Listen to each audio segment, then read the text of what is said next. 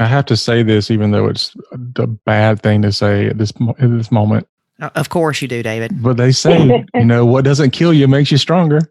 David! Yes. Well, it's true. Laura Beth, I'm so sorry. No. You're listening to the Nacho Kids podcast, where we discuss all things step family related.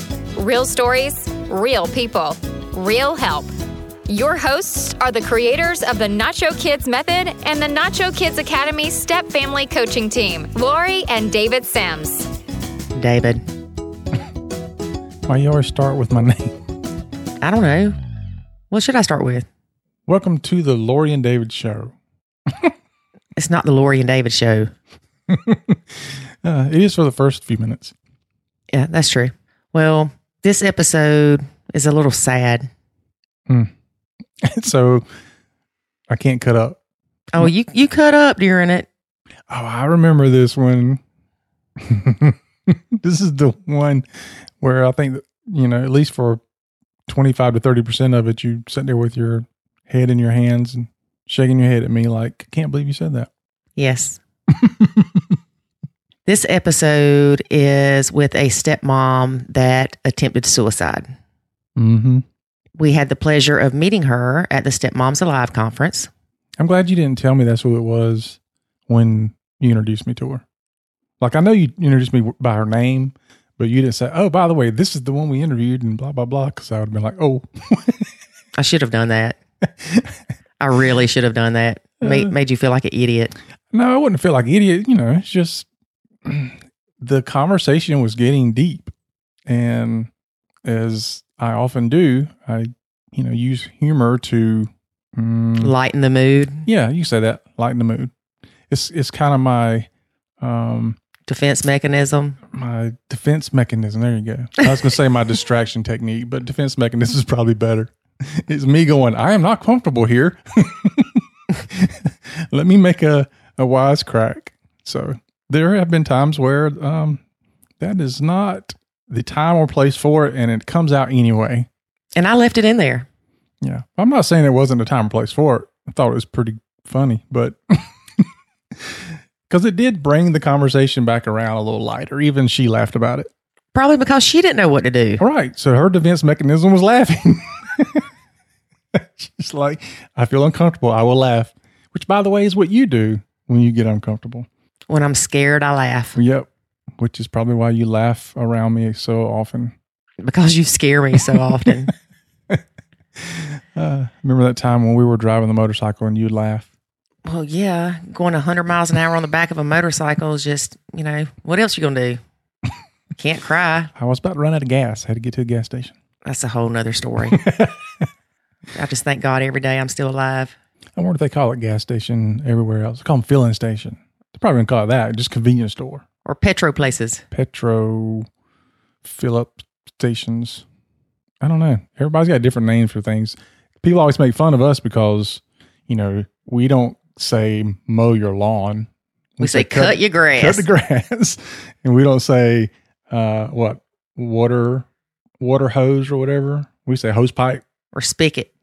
Yeah. No, I'm talking about the hose pipe. Oh. People call them water hose. Yeah. I don't call them a water hose. I call it a hose pipe. Which is funny because it's two things, right? A hose and a pipe are same. A hose and a pipe's not the same thing. But it's a water pipe because it's piping, the water's piping through it. It's also a hose. And then the little carts at the grocery store that you put your groceries in. Mm-hmm. Buggy. Yeah. Oh, that's right. Because some people call them a shopping cart. Mm-hmm. Yeah, we just call them a buggy. Yeah. What other kind of crazy stuff do we have going on? Oh, Lord. I don't know. Pecan. Oh, yeah. Gosh, we can get all into that. It's definitely pecans. No, it's pecan pie and butter pecan ice cream. It's butter pecan ice cream. See, what else? Oh, cut the light on. Okay. I say cut the light on. And in alternative to what? Flip the switch. I don't know. Switch the light on? Well, think about it. Cut the light on. Makes no sense. Right. Cut it off. You don't cut it on. Well, That's like when people say, and you do this a lot, or you Lord. used to anyway. I don't know if you still do or not. I don't pay attention anymore. But you would What? say, You don't pay attention to me anymore. I don't pay attention to that anymore. But you would say, and I used to kid you about it. I know what you get ready to say. But you would say, I bought this offline. And I'm like, so you went to the store and got it? No, I got it on the internet. I said, oh, so you bought it online? No, I bought it offline. Right. No, how did you can't be offline and then buy something online. I bought it offline. No, you did not. If you bought it offline, that means you went to the store and you got it because you bought it offline, like off the internet, like not off of the internet, but not on the internet. I bought it off of the internet, so I bought it offline. No. Yeah. It's not. Line is not a smaller part of the word online. It's not an abbreviation. That's what I was trying to say. Line is not an abbreviation of online. Okay. I'm trying to think of other things. I like that one. That's so funny, though. I bought it offline. Yeah. So you went to the store? No. I got it on Amazon. I just say you bought it online. No. Bought it off the internet. You know, you're not the only one. I hear people do that all the time. I bought it offline. I bought this offline. And I'm like, no, you didn't. You can't buy it offline on the internet. I wonder if that would bother you so much if you weren't an IT person. I'm sure it would. You think? Yeah. That's like, why do you drive on the parkway but park in the driveway? Who got that wrong? I don't know who created those words. I mean, I don't know. I don't get it. And why does the freeway have toll bridges? It's not free. There's a toll. I don't get it. It's like, how can something be new and improved? If it's new, it's new. If it's new, then it hadn't been improved on. And if you improved on it, it doesn't make it new, just makes it improved. Because people aren't going to say old and improved. That would be me. Every day I'm older and improving. That's you, David, for sure. So like, I don't know. I don't get where some people get some of the things. It's fascinating to me where people come up with the wording on certain things that makes no sense, but we go with it. Well, I mean, we don't have an alternative. Do we? Do we not? I think sometimes things come into our culture, though, based on past brands. So a brand becomes so prevalent that it becomes a verb. Like nachoing. Like nachoing. And like Googling. Like that means go search something. Doesn't necessarily mean use Google, but we use that. Like, hey, give me a Xerox copy of this paper. Doesn't mean go use a Xerox machine. It just means go make a copy on a photocopier. Right.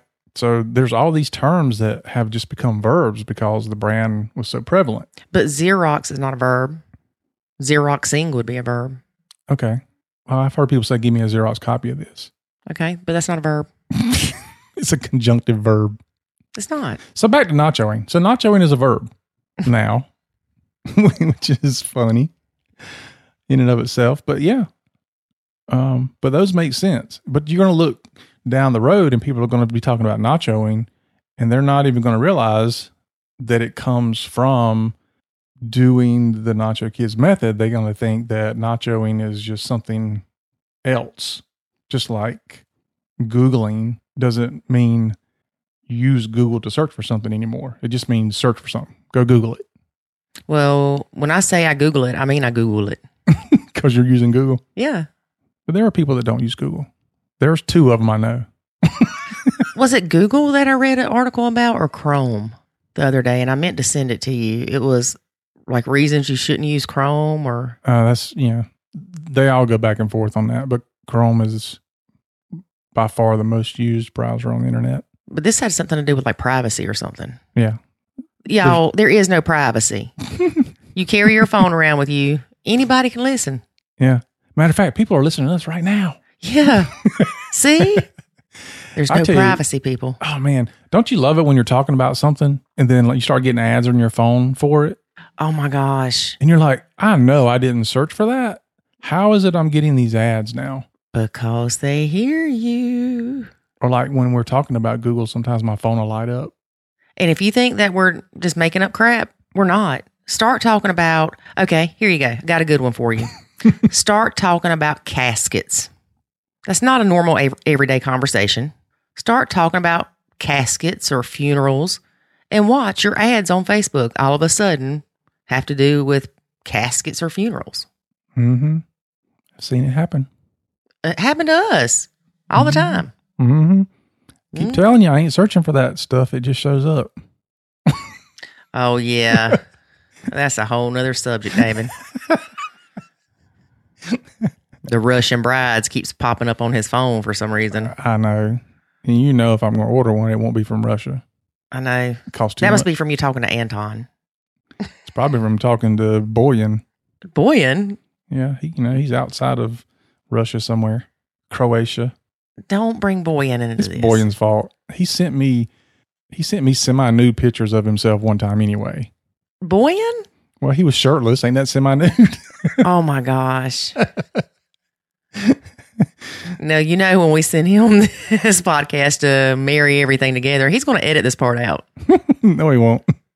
He'll probably insert his own something in here. You never know. Yes, Boyan is our wonderful friend from Croatia that has worked with David for several years. And when we started the Nacho Kids podcast, I desperately needed help in putting the beginning and the ending and the intro and the outro and the ad and all that stuff together. And so he helped me and continues to help me because he's awesome. Mm-hmm. Shout out to Boyan. Woohoo!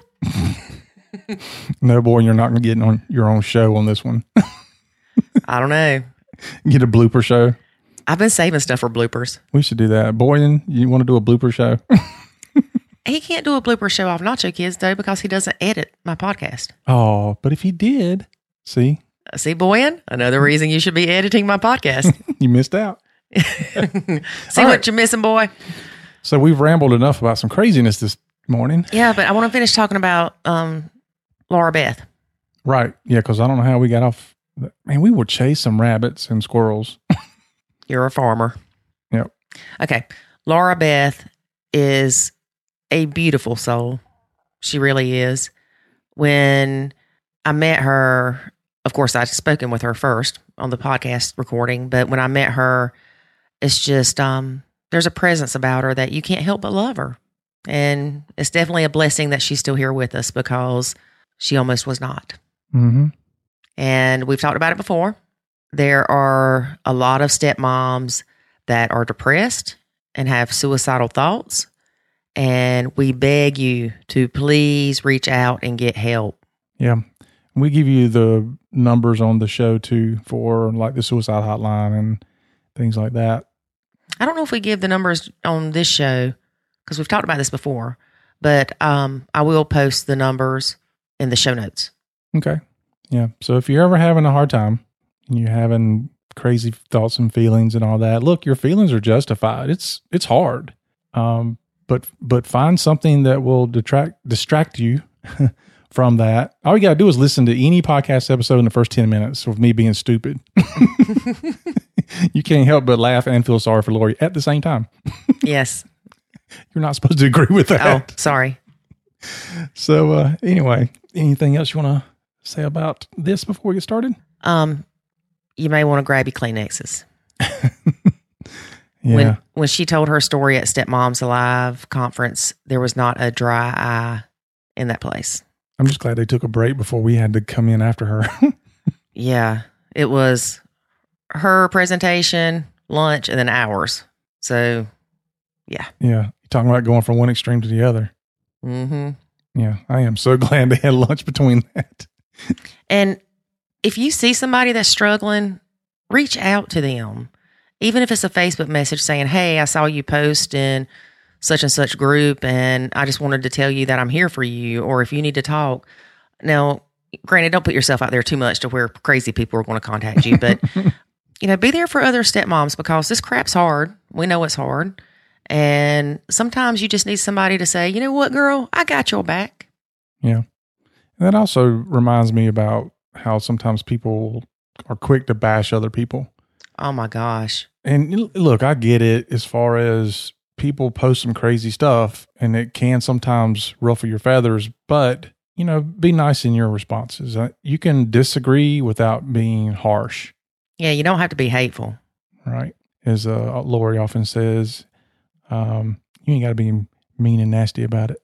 Yeah, you ain't got to be mean and nasty. Don't be nasty. Don't be ugly. No, was that you said? Yeah, don't be ugly. Don't be ugly. That's not nice. Yep. So yeah, be thoughtful on things like that, because even though you might see it as a crazy post, somebody else, that it could be their last cry for help. And maybe the reason why the post doesn't make a lot of sense is because they're just mentally exhausted. Well, I could see it now. Me going in a Facebook group, posting about the cereal box, the empty cereal box, and people making fun of me because, oh my gosh, it's an empty cereal box. But that was a trigger for me because that empty cereal box represented laziness, that the stepkids were going to live with us till they were 90, disrespect. It represented so much more to me than an empty cereal box. But people could easily go, oh my gosh, it's an empty cereal box. What's wrong with you? Well, when you're feeling stressed out and you already feel like the world's against you, the last thing you need in a stepmom group is other stepmoms bashing you and making fun of you. And I'm not even going to say a support group. I'm just going to say a stepmom group. Yeah. Yeah, because I don't know that there's many true support groups. Well, there's a fine line between support and validation of you being ugly. Yeah, that's true. So anyway, let's get to listening to Laura Beth Ferguson and her sweet little soul. All right, folks, get ready. But first, a word about the Academy. There is a way to save your sanity and your relationship, and it's called the Nacho Kids Academy. In the Nacho Kids Academy, you will learn the skills and knowledge to properly nacho, techniques to handle step-family challenges, ways to improve your communication, and much, much more. Visit NachoKidsAcademy.com and sign up today to join other step-parents who are seeing the life-changing benefits of nachoing. Again, that's NachoKidsAcademy.com.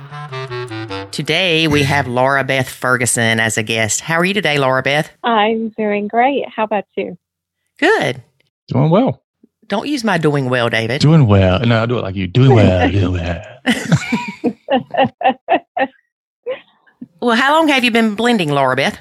Oh, my goodness. Well, technically, I feel like I've been in a blended family situation probably since I was about 5. I was raised in a blended family myself.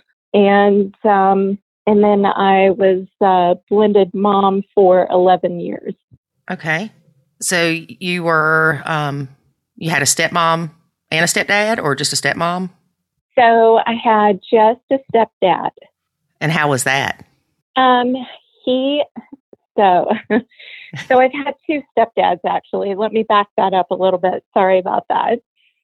So my mom married this gentleman from church when I believe I was 4 or 5. And he started going to seminary school to become a pastor. And sadly, several years later, he passed away from cancer. And then, but my mama was gorgeous, stunning woman. And so she wasn't single for very long. And she married the man that lived across the street from us. And he actually was, he knew that our dad had passed away.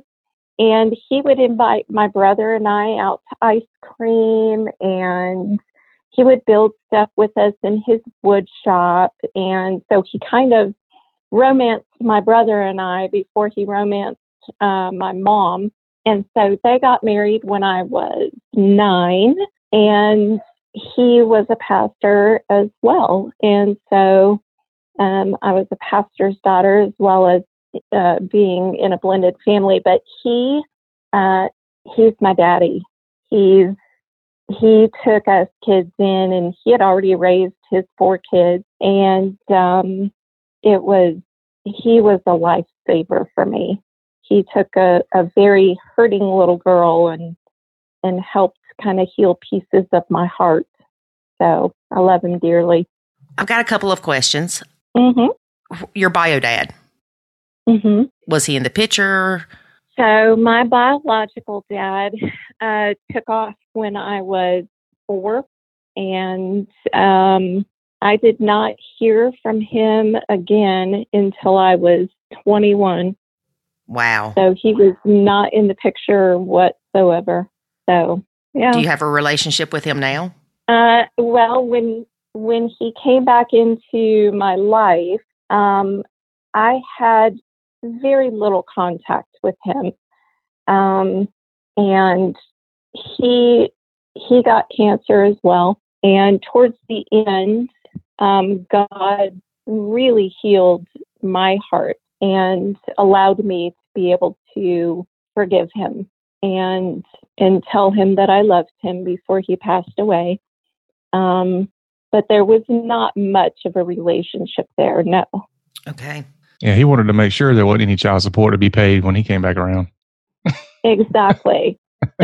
No, really. I mean, he wanted no responsibility at all. And when he came back into the picture, even after all those years, he tried to say things about my mom. And I nipped that in the bud really quickly and said, you know what?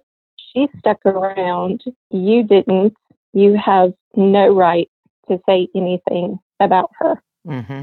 Yeah, because, I mean, this guy was a stranger to you. Yes, complete.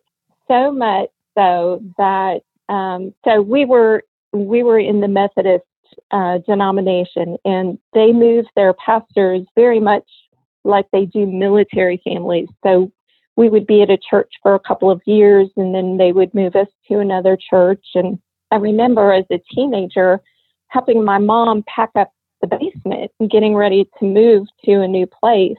And a picture fell out of a Bible. And I held it up and I looked at it and I thought, you know, this person looks familiar, like I should know them, but I don't I don't know who this is. I turned it around and I said, Mom, who is this? And she got this really weird look on her face and she goes, that's your dad. So I knew nothing of him. I didn't even know what he looked like. So, yeah, he was a complete stranger. Wow. Well, I'm glad you got the chance to make amends before he passed away for your sake. Yes, that was completely the Lord.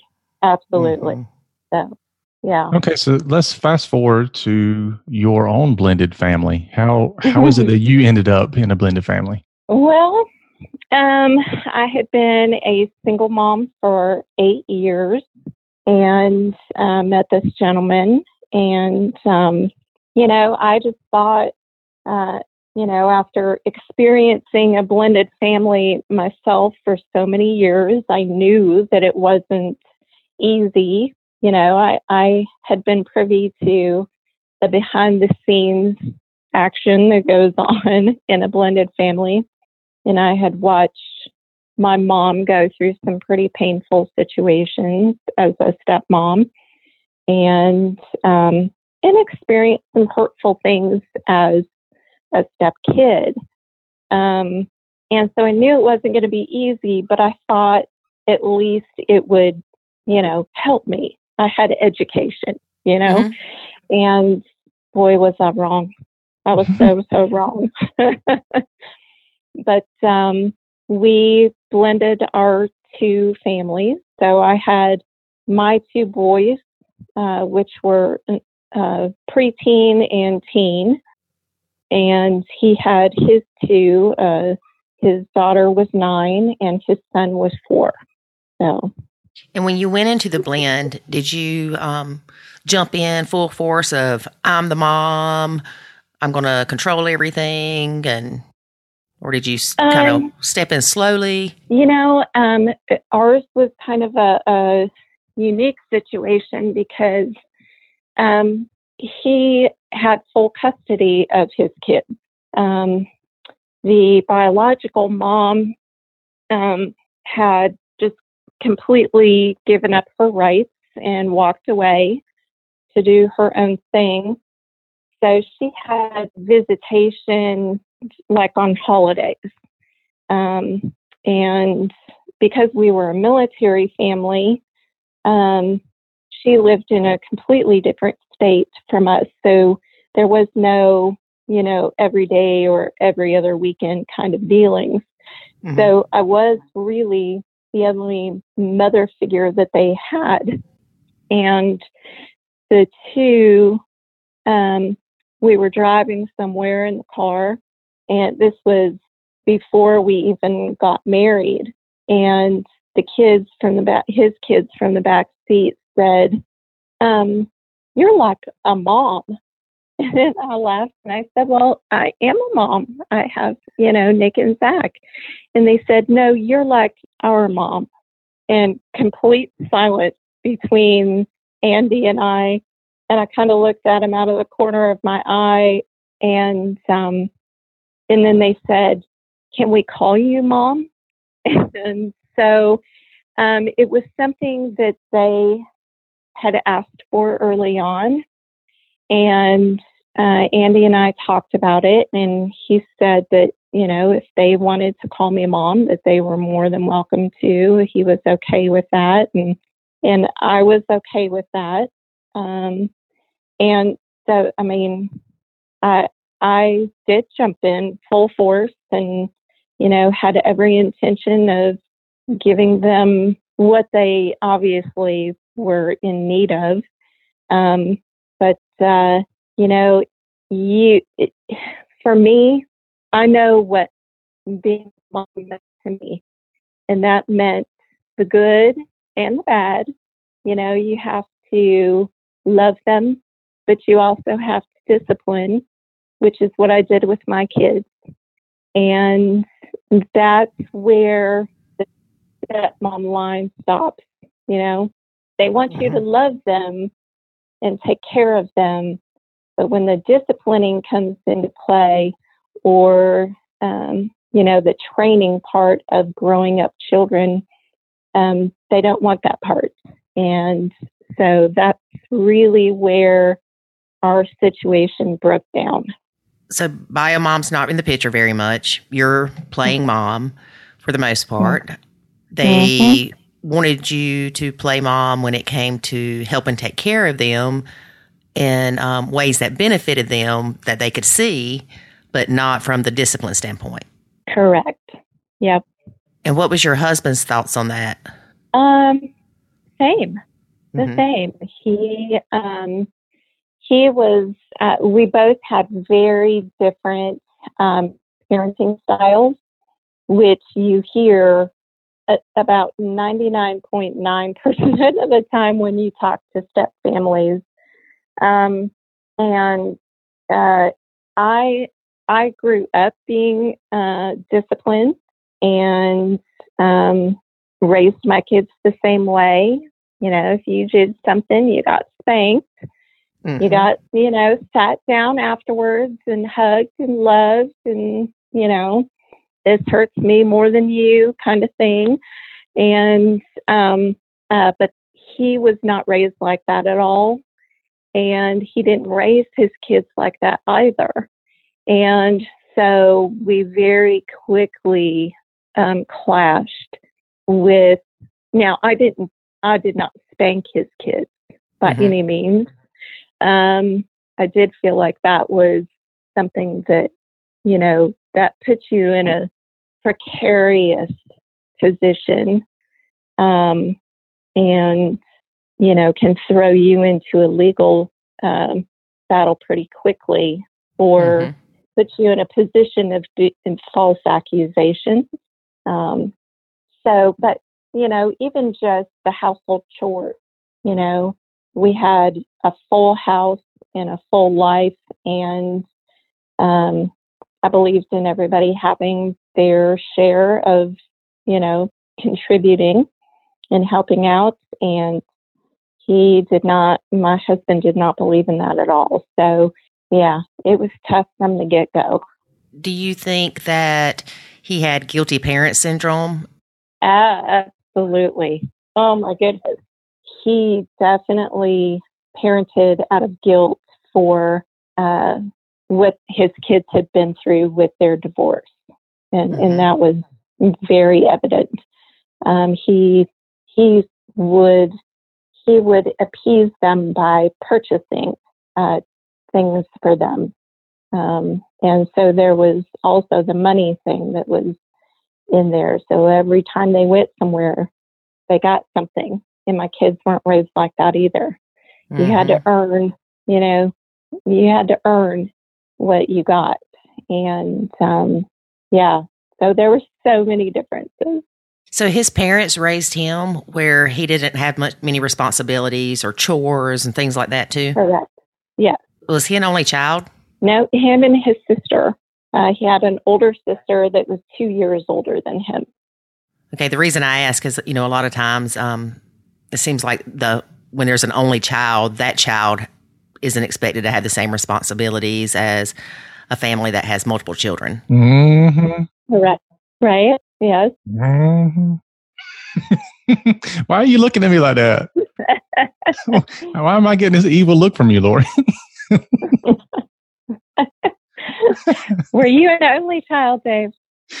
No, she has an only child. Oh, gotcha.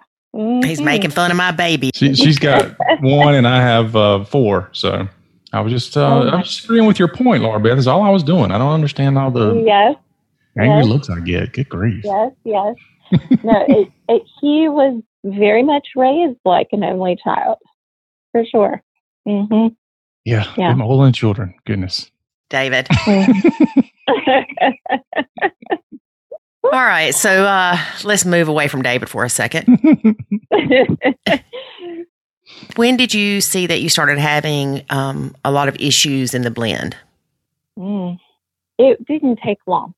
There were issues that I saw right away with the kids, with his 2 kids. His son had a problem with lying, even from the small age of 4. And he just could not tell the truth to save his life. And because of the way Andy parented, I remember less than a year of being married. His son had lied again about something, and Andy said, "Listen, if you lie one more time, you're going to have to stay behind when we go on our family ski trip." And not but 2 days later, very recently, after he lied again and got caught. And so I said to Andy, so we need to start making arrangements then for someone to watch him and keep him while we go on our family ski trip. And he's like, "What? I'm not taking my kid." Yeah, exactly. Yeah. And I said, you are perpetuating his behavior because you told him, you gave him a boundary and you're not going to follow through with it. And he said, "Well, I just can't do that." And I knew, and this child stood in front of me at 5 years old and said, "I guess I got my way, didn't I?" And it was at that moment that I knew that I was in big trouble. So, and that was less than a year of being married. It was probably a couple of months, actually. Holy moly. Yeah. Well, we talk about that sometimes, where parents will set themselves up for failure because they put something in front of the kid that they feel like, this is such a big deal that I know that they're not going to do wrong because they don't want to lose the privilege. But what they don't understand is that they're not willing to enforce that. And when something goes wrong, they have to figure out, okay, am I really going to enforce this? Because I didn't plan to enforce it. I really just use it as a threat. And then now they're stuck. Yes. And that is how Andy parented the entire time. Well, it's a good thing that Facebook wasn't really around a whole lot then, or these Facebook groups, because if you would have posted this in a Facebook group, everybody would have said, leave. Yeah. And honestly, the people surrounding me did. Yeah. In fact, the entire 11 years I was married, people would say to me, you need to be done with that. But I believed in my vows, and I loved my husband, and I was determined to stick it out. And I'll be honest, I mean, there were times where I threw out the big B word and had conversations, this has to change. This can't happen. But it just, never. So I'm flipping to the end of the book here, but did you finally get divorced? So, my husband walked out at the beginning of this year. Oh. Mm-hmm. Okay, well, let's back up, because I know part of your story of things that happened. So year one, or right in the beginning, you knew things were bad. Mm-hmm. And I believe your husband was deployed? He had deployed several times, and both times, so 2 times. One was about a year into our marriage, and while he was deployed, I was given full custody of his kids. And, they were still fairly young. And that deployment, although it was rough, we managed and got through it and kept going. And then we had been married 5 years when his second deployment came along. And so the kids were now preteen and teen. And my 2 were out of the house. And again, I was given full custody of his kids. But this time it was brutal. So they had gone on their summer break to visit their mom, and they left the day before my husband left for his deployment. So they all went, and then summer break was done. And when I went to go pick up the kids from the airport, they weren't on the plane because the mom had decided that she was going to keep her own kids, that they didn't belong to me. Mm-hmm. And so we went into this custody battle spanning from Texas to South Korea to Michigan. And it ended with the kids being removed by a police escort from their mom, put on a plane, and sent to me. Wow. And congratulations, you won. Right.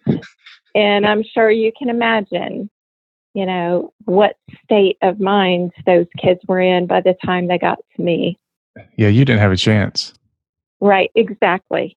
I was the stepmom stuck in a no-win situation. They were angry. They were hateful. They were scared and confused, and they took it out on me. And within 2 hours of getting the kids home, my stepdaughter snuck out of the house, went to a friend a couple of blocks away, called her mom, and accused me of being abusive to her.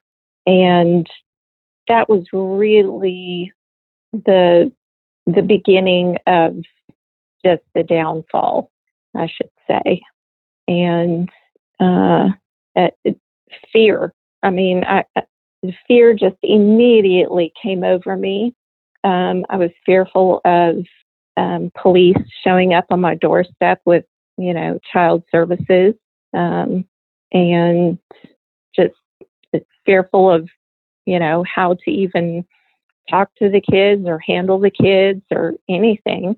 And at first, my husband was supportive of, me taking charge and doing what I needed to do to handle the situation.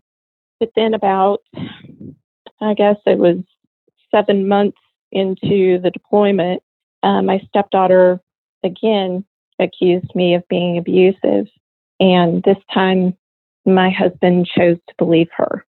And from Korea, he said, we're getting divorced. I'm sending my dad to remove the kids from your care. you need to pack your things and get out. I'm going to sell the house and we're done. It's amazing how people can figure out other alternatives to the kids when there are problems, but they couldn't figure out those same alternatives beforehand. Exactly. And I had begged him, over those 7 months, because I was drowning and I knew it. And I was like, please, you need to help me. I need help. But I was too scared to suggest that he send them back to their mom or, have one of his relatives take them, because then I would be the reason that he had lost his kids. Mm-hmm.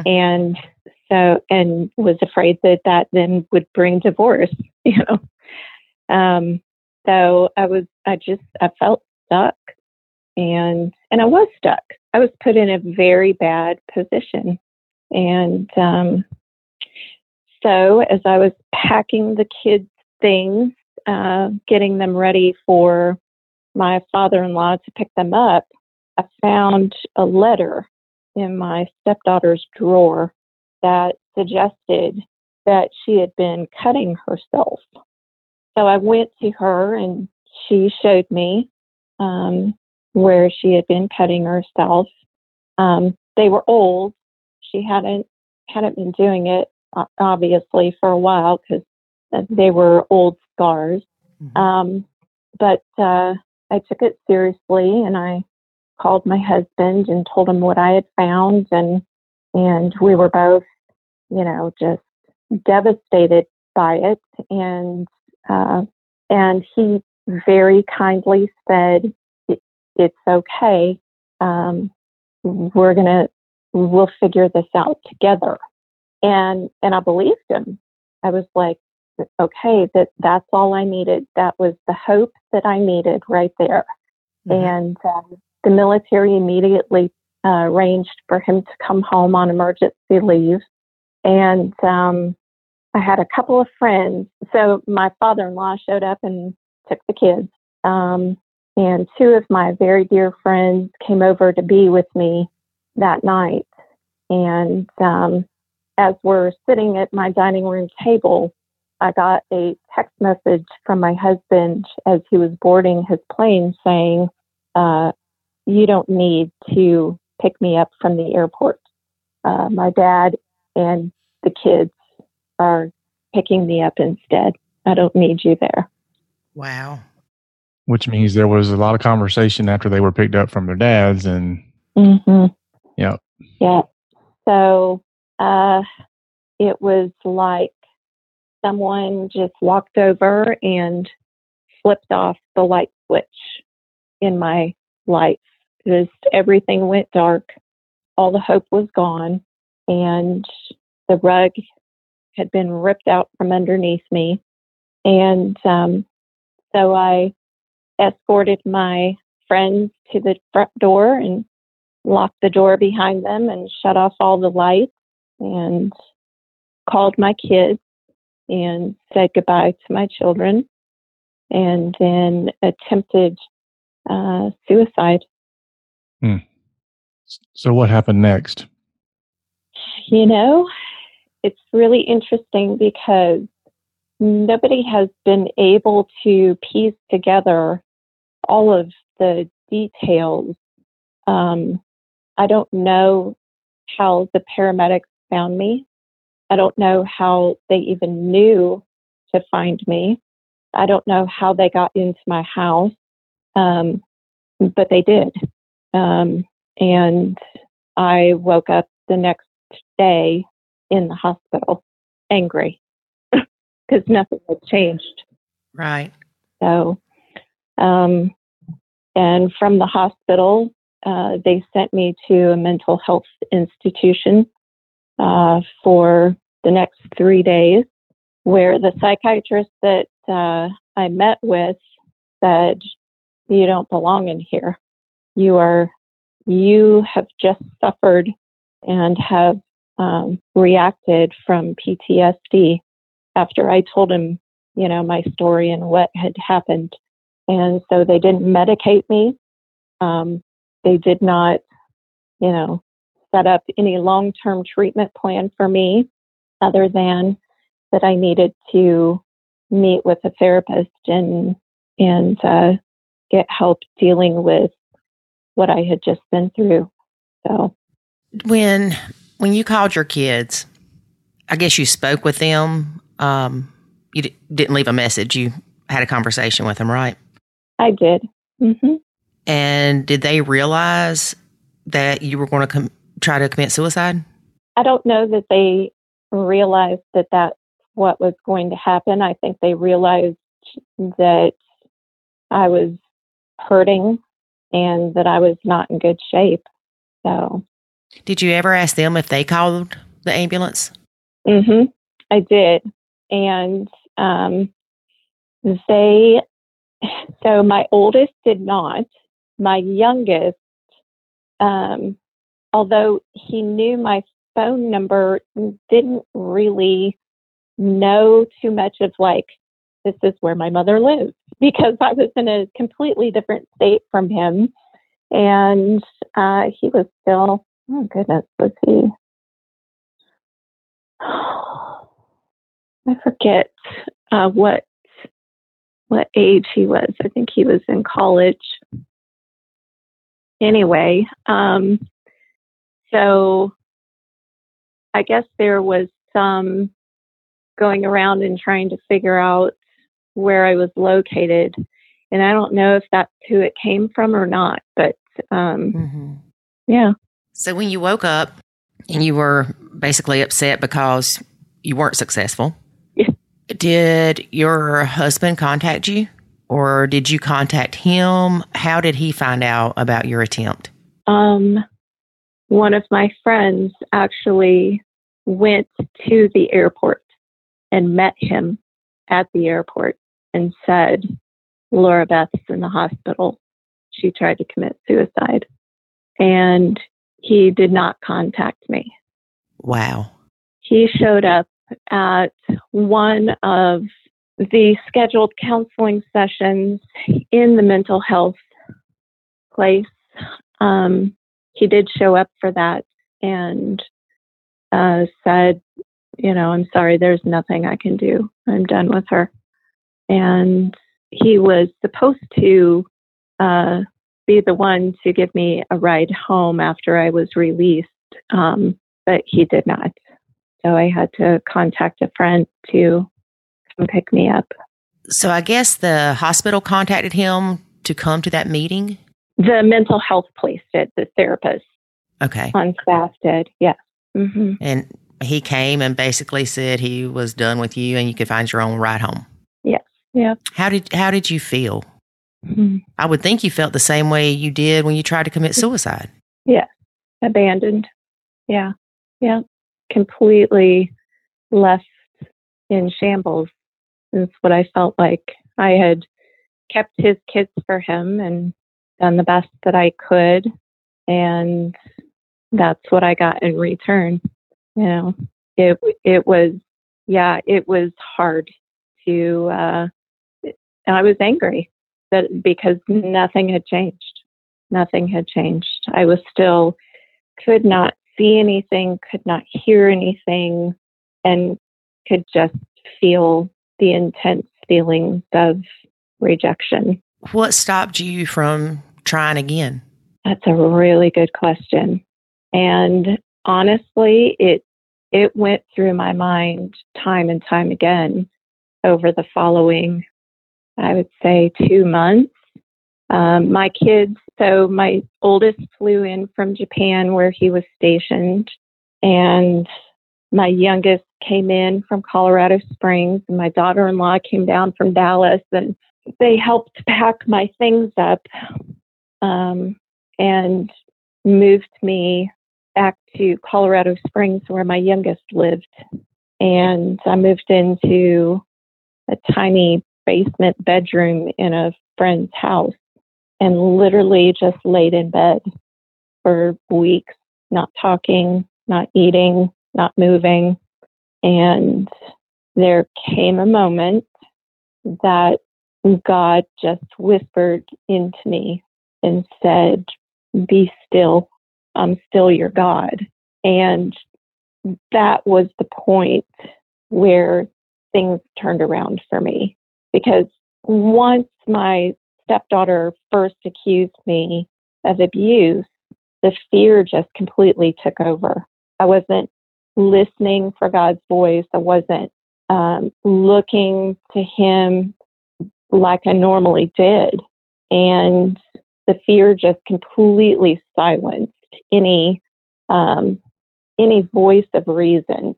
And once I started hearing God's voice again and just listening to what He was telling me and showing me, once that happened, then that's when the suicidal thoughts went to the background. Because there were times when I was laying in my friend's house that it went through my mind. Oh, I'm sure. I've had some family members and some friends and friends' parents that have committed suicide, and everybody says, well, that's selfish. And the thing is, when, in my opinion, and maybe you can clarify this, when you were telling your kids goodbye, you weren't thinking that you were going to hurt them. You were thinking that you would make everybody's life better. Yes, absolutely. Yeah. You think about when that's happening, the enemy just comes into your head and it says, look at all these things you've done to hurt the people in your life. And you believe those things and you think, I am messing up royally and they will be better off. Mm-hmm. I won't hurt anybody anymore. I won't, mess up their lives any more than I already have. So all of those things just come and that's all you see. Well, you probably even have thoughts of, when one of your sons was 5 and he got mad at you for disciplining him, you start feeling guilty about that. Everything that you have done wrong is what comes to the forefront of your mind. Yeah. Yeah. Every time that you've ever hurt somebody, that's what you think. And that's what you keep hearing. Yeah, absolutely. Yeah. So that kind of answers the question as to how can you do or how can you attempt to commit suicide when your problems, at least in the story, it sounds like the problems are with your stepkids and your husband, and now all of a sudden, I guess as you're telling the story, I'm looking at it going, why weren't your kids enough to keep you from doing it? I'm asking myself that question. But I guess that's the answer, is that you're not looking at your kids from that perspective. You're looking at the fact that all those years of little mistakes here and there are really the only things you're thinking about. Yes. Yeah. Yes. And if you've made big mistakes, which I had made big mistakes, and when you think about those things that you've done wrong, that you see nothing else. You don't see the good that you've done. You don't see how your life matters at that moment. And yeah. Now, do you feel like this was something that was building up? Like maybe in your head you were thinking that you would react that way, or was it kind of shocking even to you that I actually picked this path to take? Right. Yeah. It was very shocking. I'm a person who loves life. I live it to the fullest. My mama calls me a pit bull. And she calls me a pit bull, but with a smile. And it's a very accurate description of me. In fact, just a week before this happened, I ran the Austin Marathon. So I'm a person who enjoys life and a person who's motivated, and it was shocking. And I think it actually scares me to know that my mind can go to that length in that direction. So it was very eye-opening for me, as I've grown through that and past it, that it's something that is in me that I have to watch. And now I know warning signs to watch for. And I've also learned that I have a plan when those thoughts start coming into my head again. There are things that I have set in place that I do immediately to get those feelings in check, to deal with those so that they don't go past the cliff line. So, but yeah, it was shocking to me and everyone else. So, okay. So, you stayed with your husband after this though? Well, that was the interesting thing. So once I had that moment with the Lord, it wasn't like an instantaneous, recovery or anything like that. It was gradual.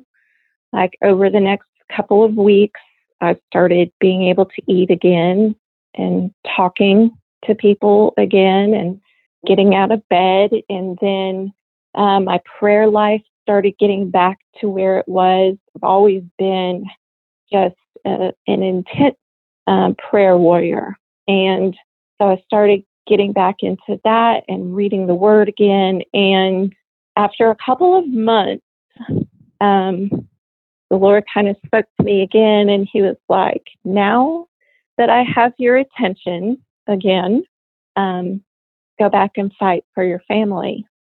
And that was about 3:00 in the afternoon.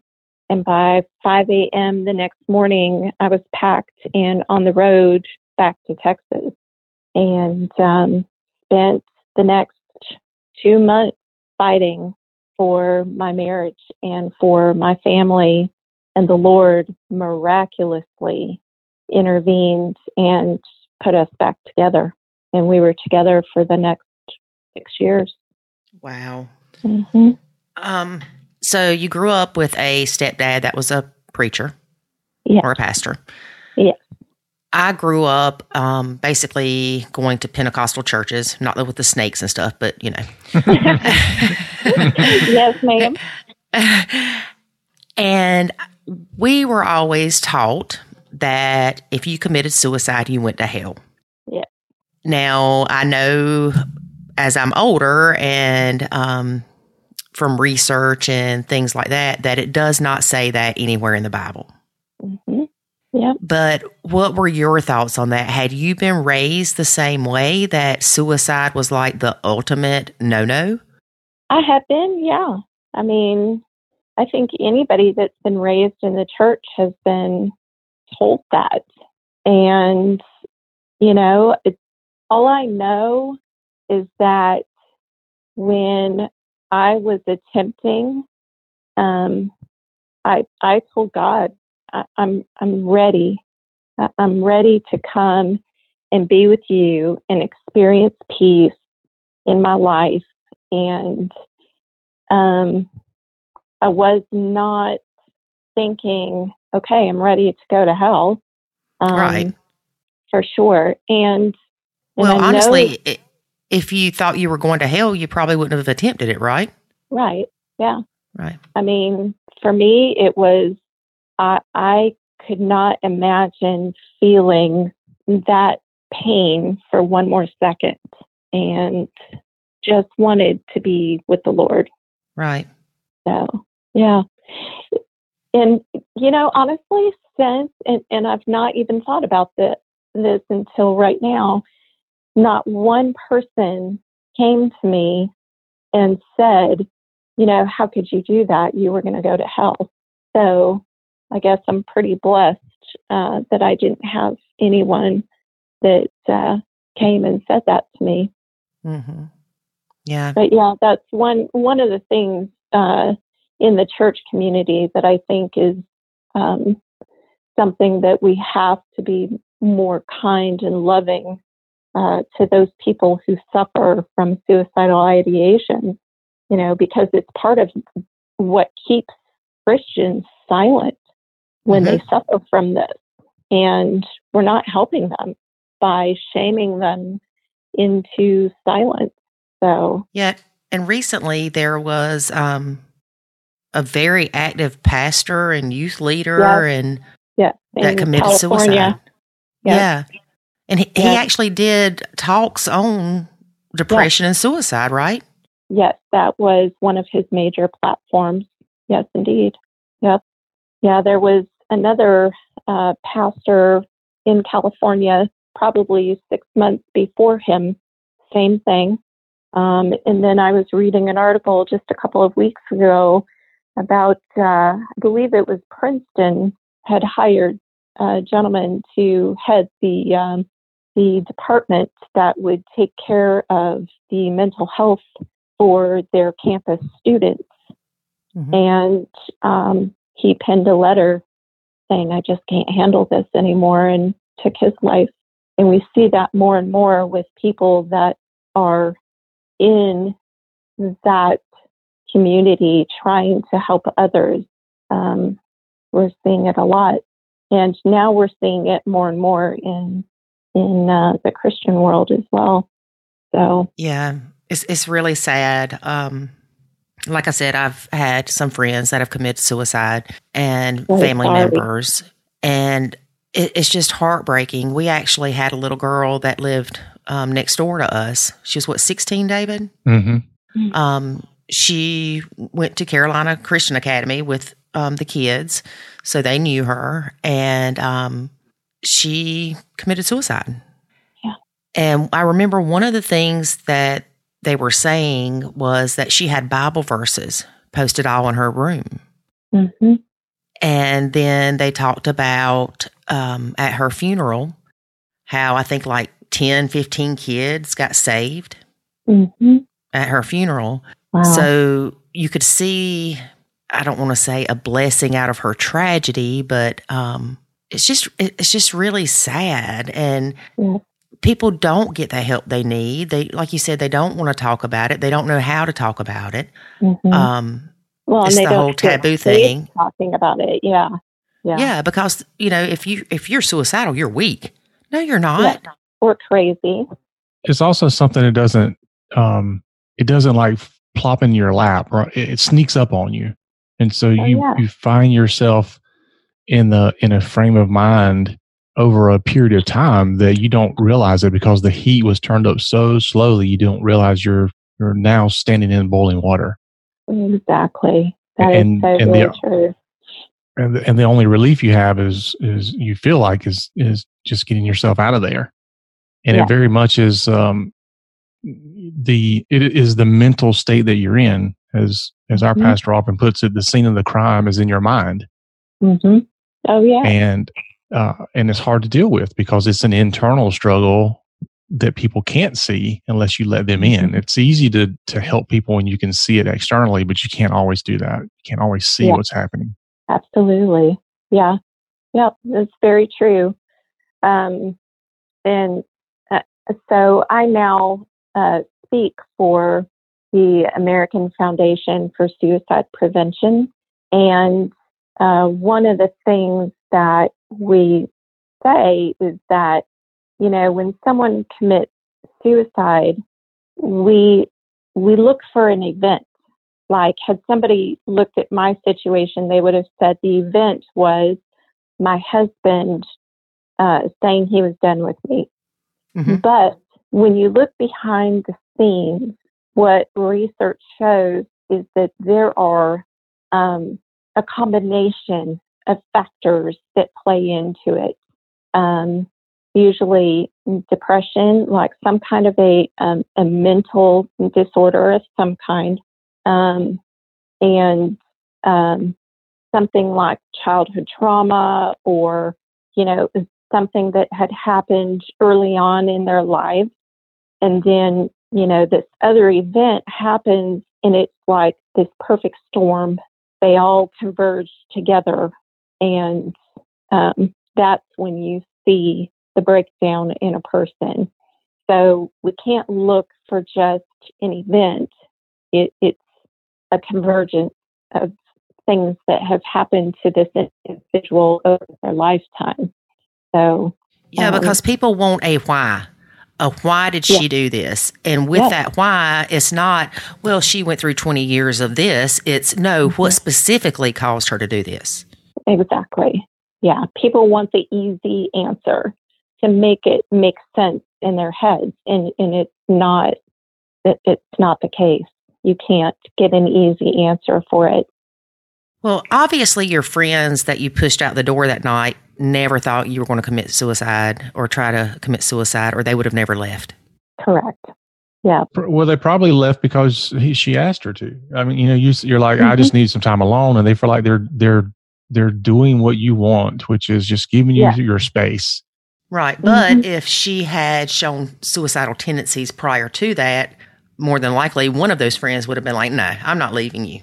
Exactly. Well, and they did push back on me because they knew I was in a pretty bad state, because I'm normally a very happy person, and they knew I was hurting, and they begged me, please let us just stay the night with you.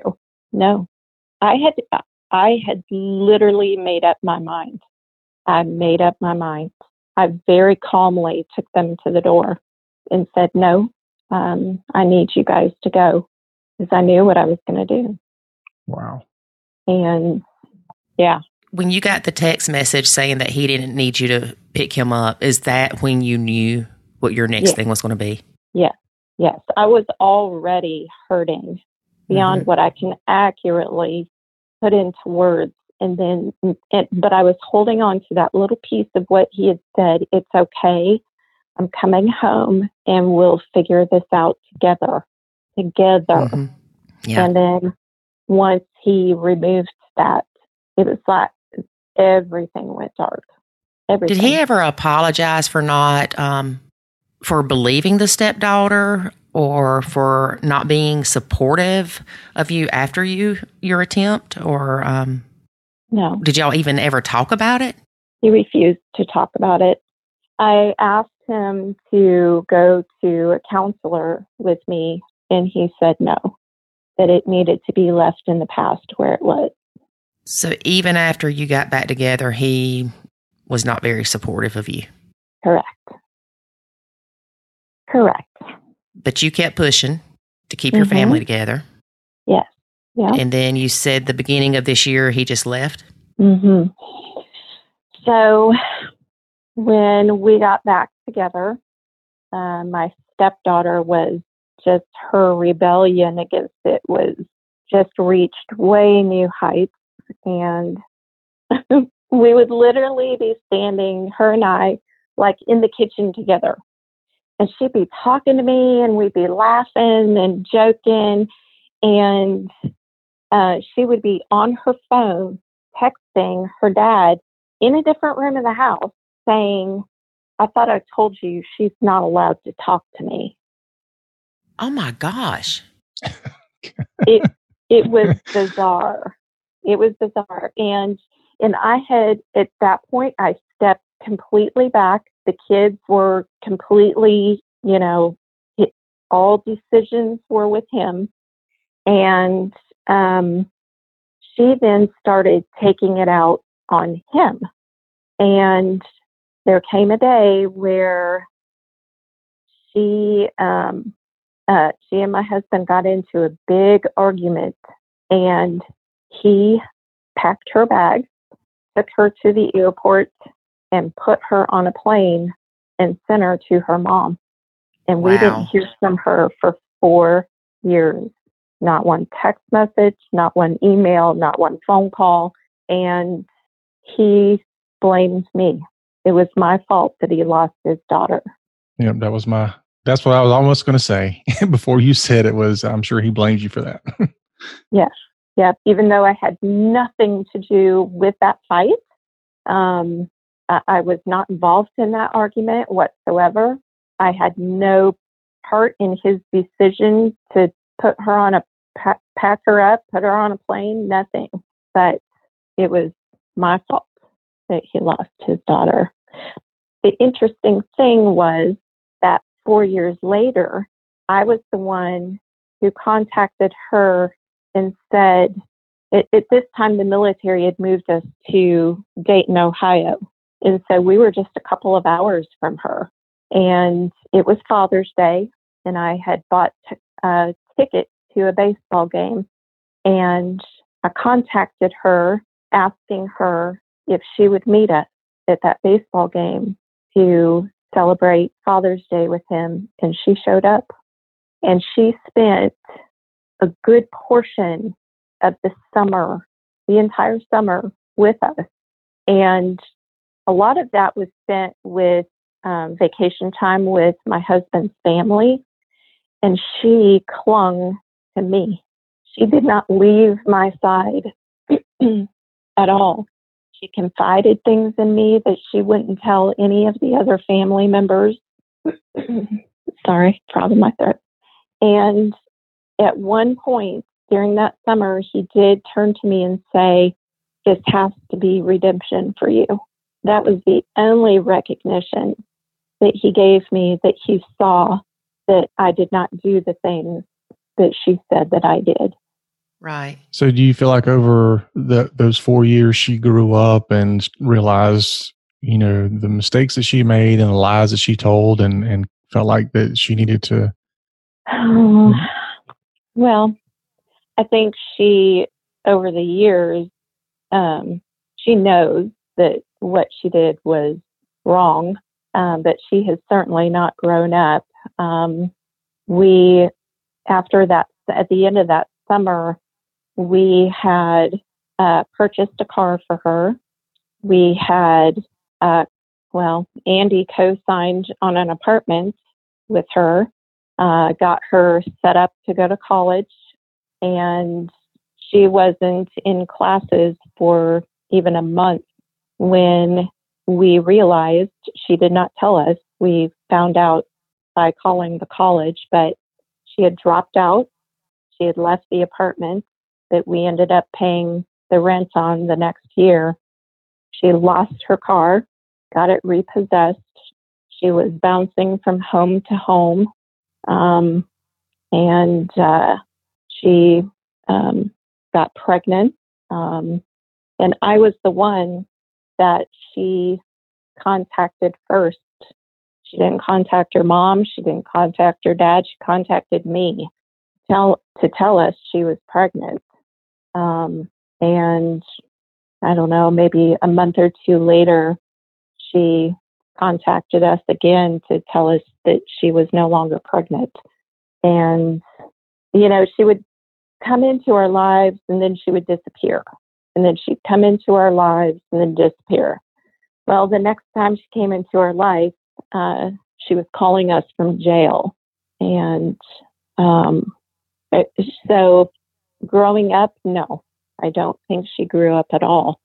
And now she is pregnant again, and still no guy in the picture.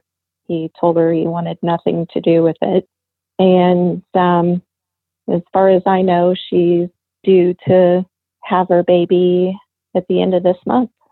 So when she came back around after that Father's Day, you had to have had probably your guard up with her. Mm-hmm. I was terrified.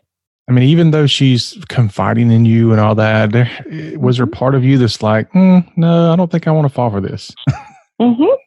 Well, yeah, I had my guard up because I didn't trust her. I didn't know what she was going to do, what she was going to say, how she was going to act, so that part. But, I had just spent the last 4 years going through the process of forgiveness. I had to forgive her. I had to forgive my husband. I had to forgive my stepson. And by the time she came back into the picture, I'd forgiven her for what she had done. But I was completely cautious about it. but I was very open to just loving her and showing her that, you know, when you have the Lord in your life, that healing is possible. So You haven't really talked a whole lot about the stepson. It's been more about the stepdaughter. Well, that was a whole other beast. So I had told you that he had issues with lying, and that did not stop over the years. Just got the things he lied about got more dangerous, and he at one point had threatened me physically, and goodness, there's so many things that happened with him over the years, but the culmination was just shortly before Christmas. We opened the door to find a police detective standing on our doorstep and to tell us that he had been accused of rape. And, you know, that would affect any parent. But I was especially affected because I had been raped as a teenage girl myself. And so I was looking at it from that perspective and watching, because there are things that once you've been through that situation, you know, there are certain signs that are just obvious to you. And those signs were there. And as we questioned him about it, he kept changing his story, as he usually did when he lied about something. And I watched as my husband hired a lawyer and sat in on that meeting and listened to the lawyer tell us that we were not to ever speak of it again, that we were not to talk to our family, our friends, our pastor, and certainly not a counselor. And then listened as the lawyer turned to my stepson and started coaching him what to say if somebody started talking to him about it, and coached him to say, talk to my lawyer. So the lawyer didn't want y'all talking about it because then that would mean that you believed he did. Correct. That it would open us up to people, to the police coming after our son. So this goes to the whole stigma that's related to lawyers being shady and liars. Yeah. Well, you don't want to have to be in court and testify about a conversation you had. Yeah. So you just don't have a conversation. Exactly. Yeah. Yeah. And I think the most disturbing part of that whole meeting was the moment that my stepson realized that he was being protected, and like this coy smile just came across his face. Yeah. And I'm sure that the whatever feelings that you had from what happened to you kind of gets transferred to him as you're looking at him and dealing with him. Yes.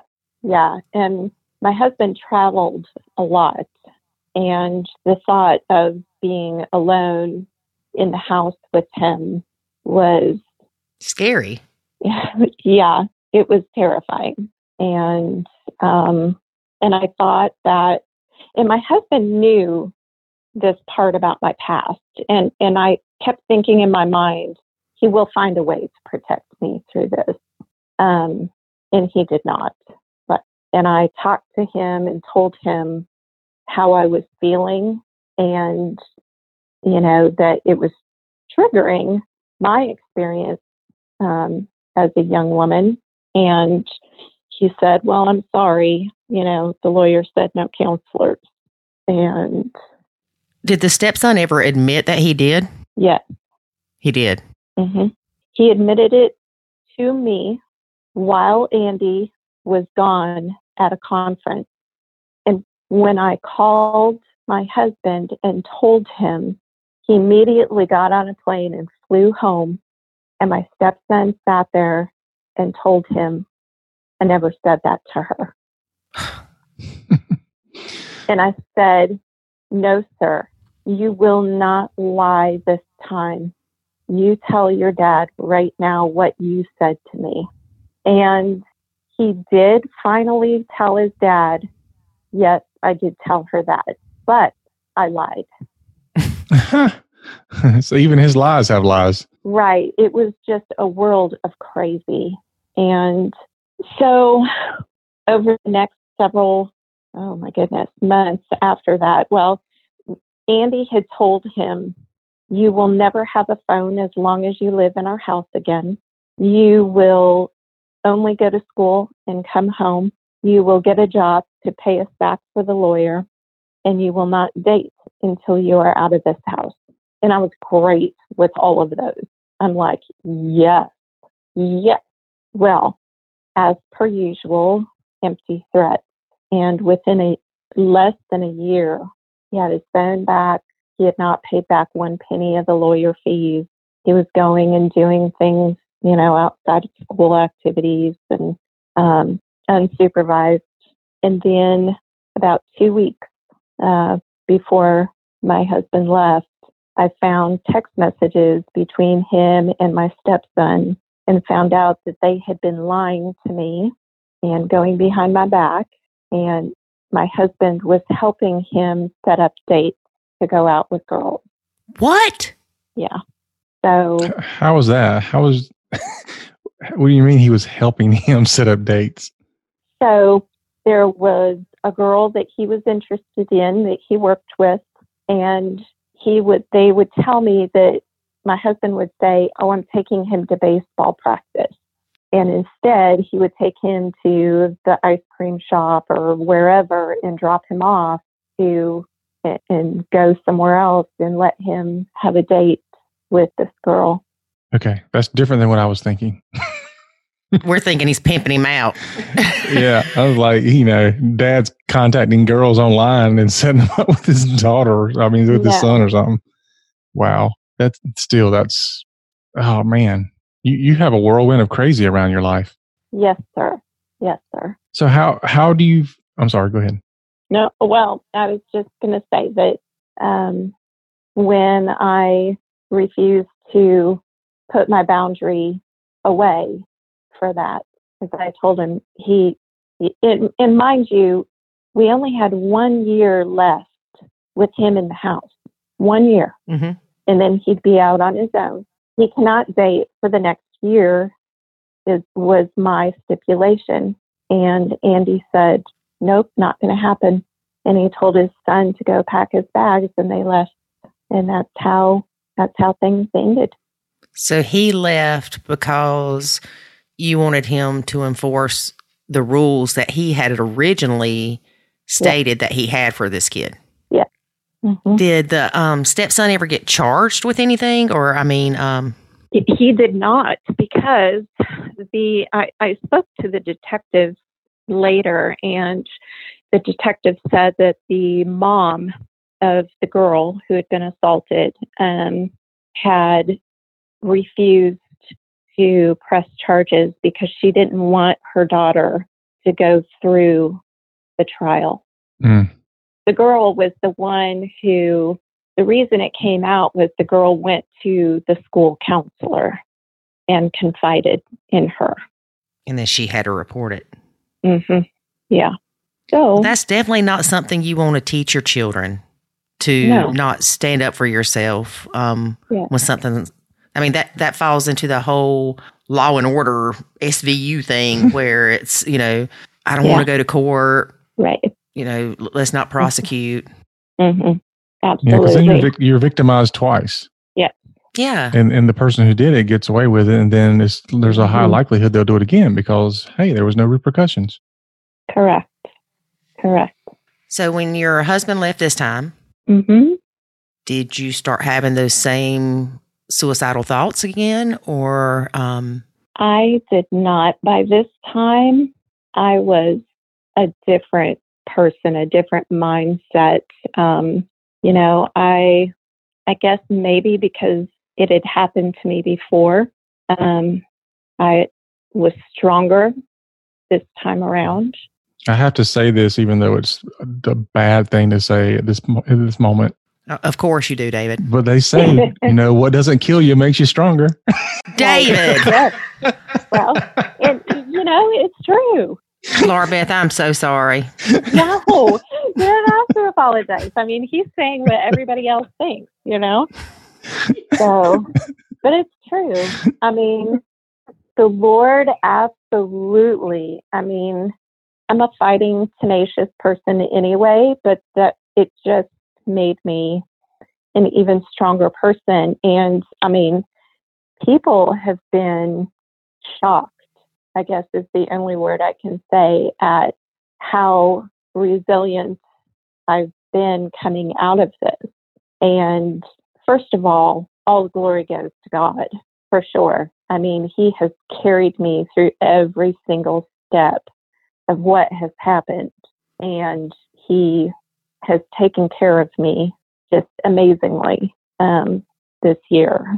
So, but, there have been moments that it's been lonely and hard, and the abandonment kind of overwhelms you.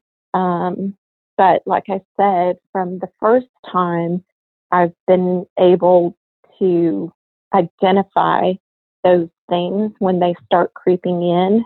And I just use the plan that I have set in place and use those resources, and they help tremendously. So let me ask you this. When your husband said absolutely not, as far as the stepson dating and things like that, did part of you think to yourself, is this really worth losing my marriage over? No. Or were you just, gung-ho on no, these need to be boundaries that are enforced and I am not wavering? At that point, for me, had I stepped back and just allowed it to happen, I felt like then I was contributing to the next person he was going to hurt. It would be partially my fault. I would be responsible. Well, I'm surprised you didn't get blamed for it for the first time. Well, there were parts of it that I did get blamed for. It just, I don't think my husband took responsibility for anything of what took place. And that's okay. You know what? That's between him and the Lord. I know the parts that I have to take responsibility for, and believe me, I did so many things wrong. I really did. And I was not perfect in any of it. We're human. For any of us to stand and say, oh, I had no part. We're lying. So I was definitely not a perfect stepmom, and wish that I could have done things differently. But do I think that things would have ended with his kids' actions and what they chose in life? I think it still would have happened. Yeah. You bring up a good point that I think people often miss, is that everybody's life is different. And when we look at the overall, general 30,000 foot view of what's happening, oftentimes people can say things not realizing that there very much is a fact specific determination about how you handle something. In your case, you have a dad who's not enforcing the boundaries he put in place. In some situations, somebody can say, well, was that really worth, fighting about? In your situation, it absolutely was, because we're not talking about the dad didn't say, well, if you don't clean your room, you don't get ice cream. Right. It's very different. And so you can't put, even when we're talking to people about the Nacho Kids method and all that, we have to dig down and go, what is happening here and what is the history behind it?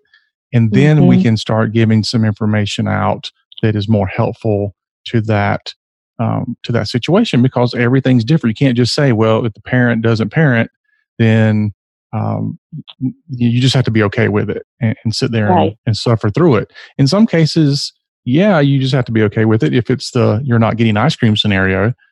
But you don't have to be okay with it when it's, oh yeah, we'll reward you for raping some girl. Right. I mean, it's very different. Correct. Yeah.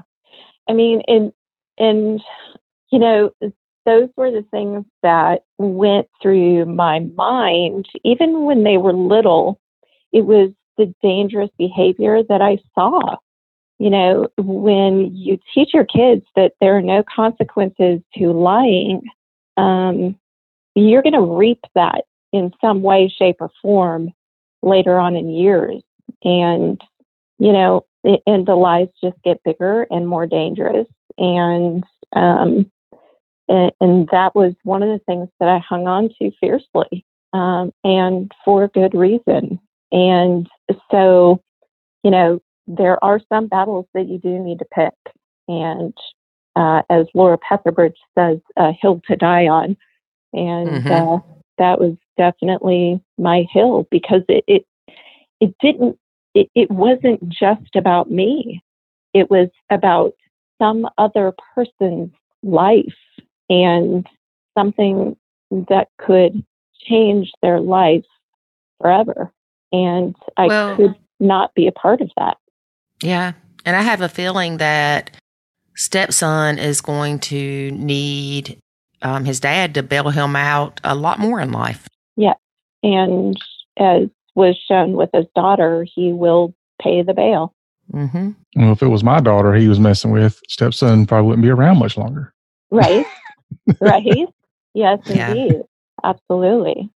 Well, I want to ask you a few things to how we can help other stepmoms that are going through things. We see it all the time where the stepmoms are accused of being abusive or accused of neglect even. And even if they're not, just the stress of the blend creates depression and suicidal thoughts. Yes. So you had mentioned warning signs to watch for. Mm-hmm. Are there kind of generic warning signs that we can tell people to watch for themselves? Oh, yeah, definitely. So watching for behavior changes, like for me, you know, I'm a happy person and I enjoy laughing a lot, and I enjoy, I'm a people person. And so anytime you see someone that's typically happy, that is sad all of a sudden and is not wanting to spend time with their friends, that's a warning sign. Giving up things that they enjoy doing. Like for me, I was a runner, and stop running, or, you know, other things that they're passionate about that they just drop. Mm-hmm. Those are definite warning signs. Listen to how they're talking. The words that they use are so indicative. If they're using all-inclusive phrases, I will never, you know, or I'm always, those kind of all-inclusive use of words is a pretty clear sign as well that someone is depressed. So someone sleeping all the time. Or it can be the opposite too. Someone that is, you know, suddenly has insomnia. So there are pretty clear telltale signs to watch for. Right. And I know one of the things we were talking about, the negative thoughts that just kept invading your mind when all this was going on. And one of the things that we try to emphasize and teach people in the Nacho Kids Academy is the negative thoughts. You may have heard of Dr. Daniel Amen. Mm-hmm. I talk about him a lot with his ants, automatic negative thinking, and how you have to be deliberate in your thinking, or if not, these negative thoughts will just infest your mind. Yes. So so incredibly true. And that's actually one of the things that I have in my plan of action. That's the next thing I was going to ask you is what's your plan of action, or what could we tell someone to have as a plan? Yeah. So that's one of the things that I do. I have a collection of devotional books, just the daily little, kind of paragraph type things that are, quick to read and just bring good things into your mind immediately. And it doesn't have to be a devotional. I know so many out there are, not Christian based or faith based. But there are other books that you can buy that have just little positive thoughts for the day.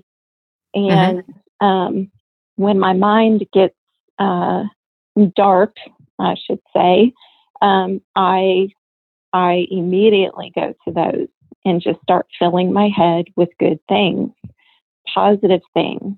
And I have picture boards up in my house too, like just cork boards filled with pictures of my family and my friends and fun things that we've done together. And it's like a board of smiles. And so I look at those and I see the good things in my life. The other thing is when someone is suicidal, they are going to isolate themselves.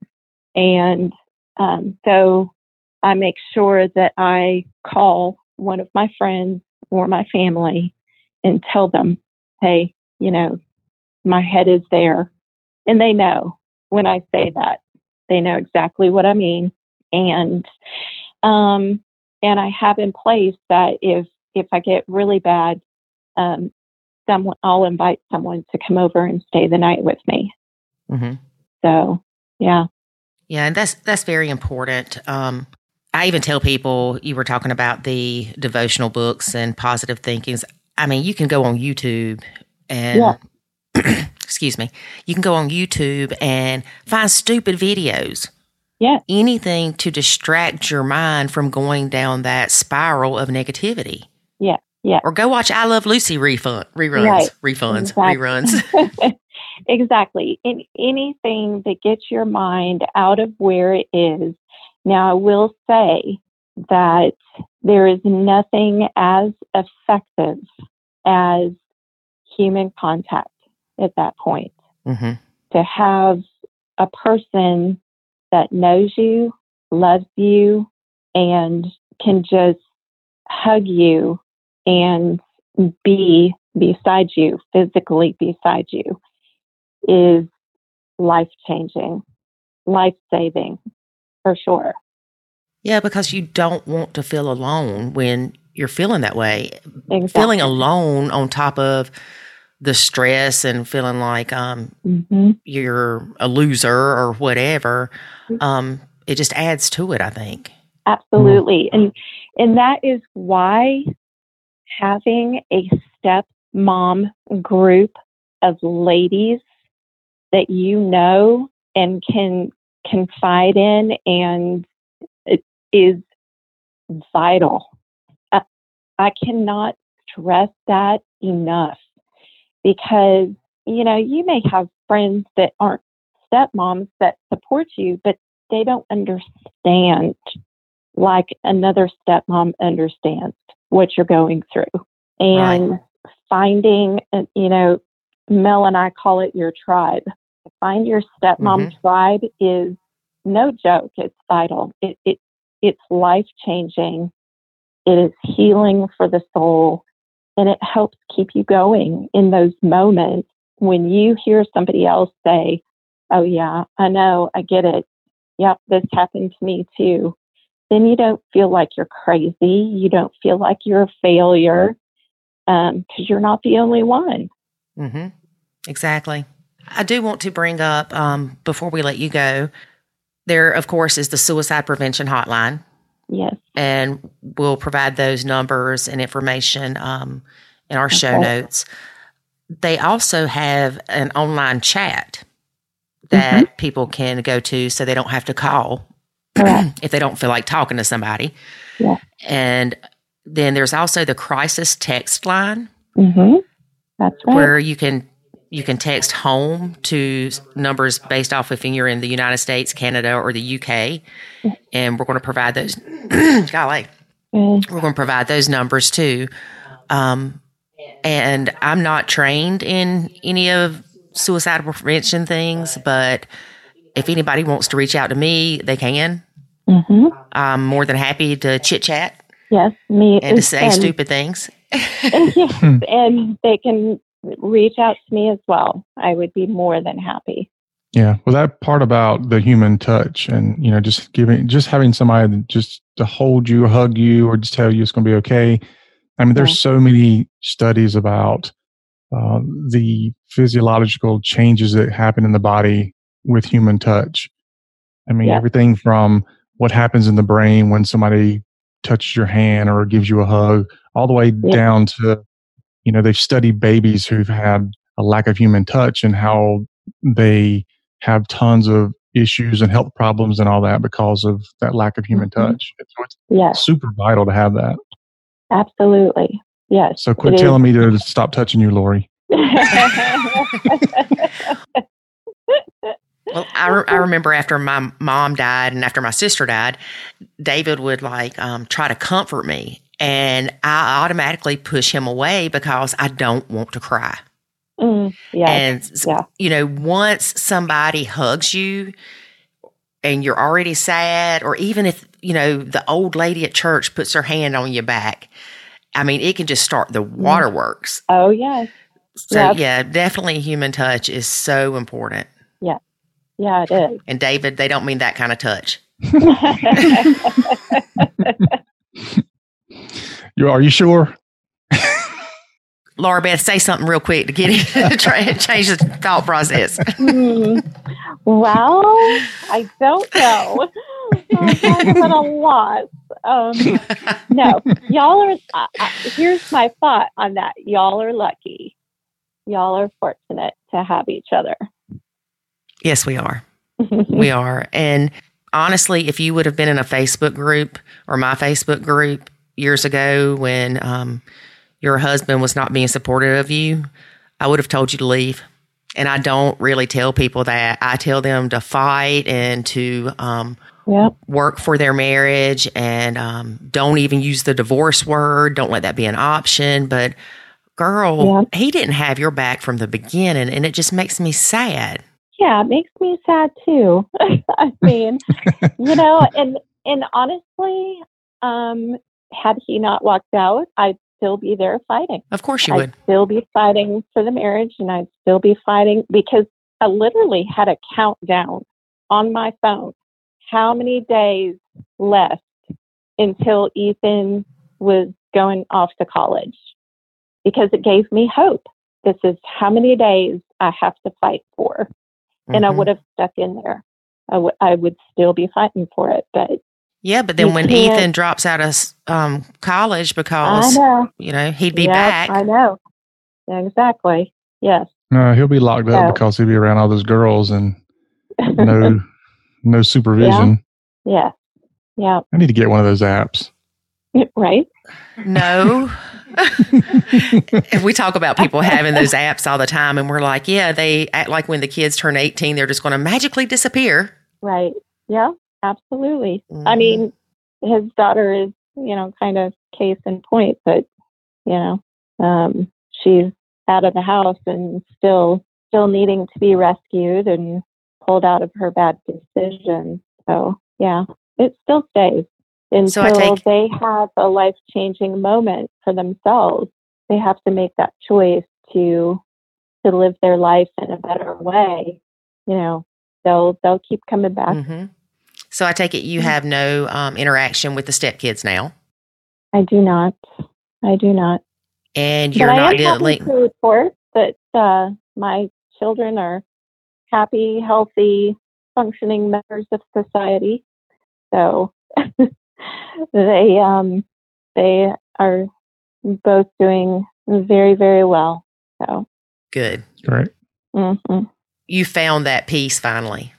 Yeah, absolutely. As you know, like I said, the Lord has just walked me through every single second. And I am resettled in God's country here in Texas. And my business is doing well.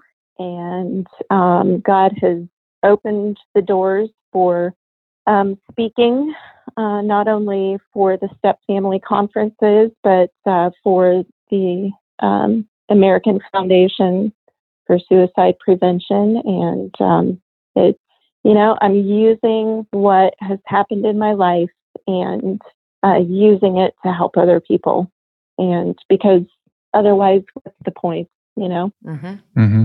Well, that's a perfect segue into my next question, which was, how can people find you or hear you speak? Where are you going to be in the Texas area or anywhere in the United States coming up that they can hear your story? And yeah, so online, I'm known as the Starving Stepmom.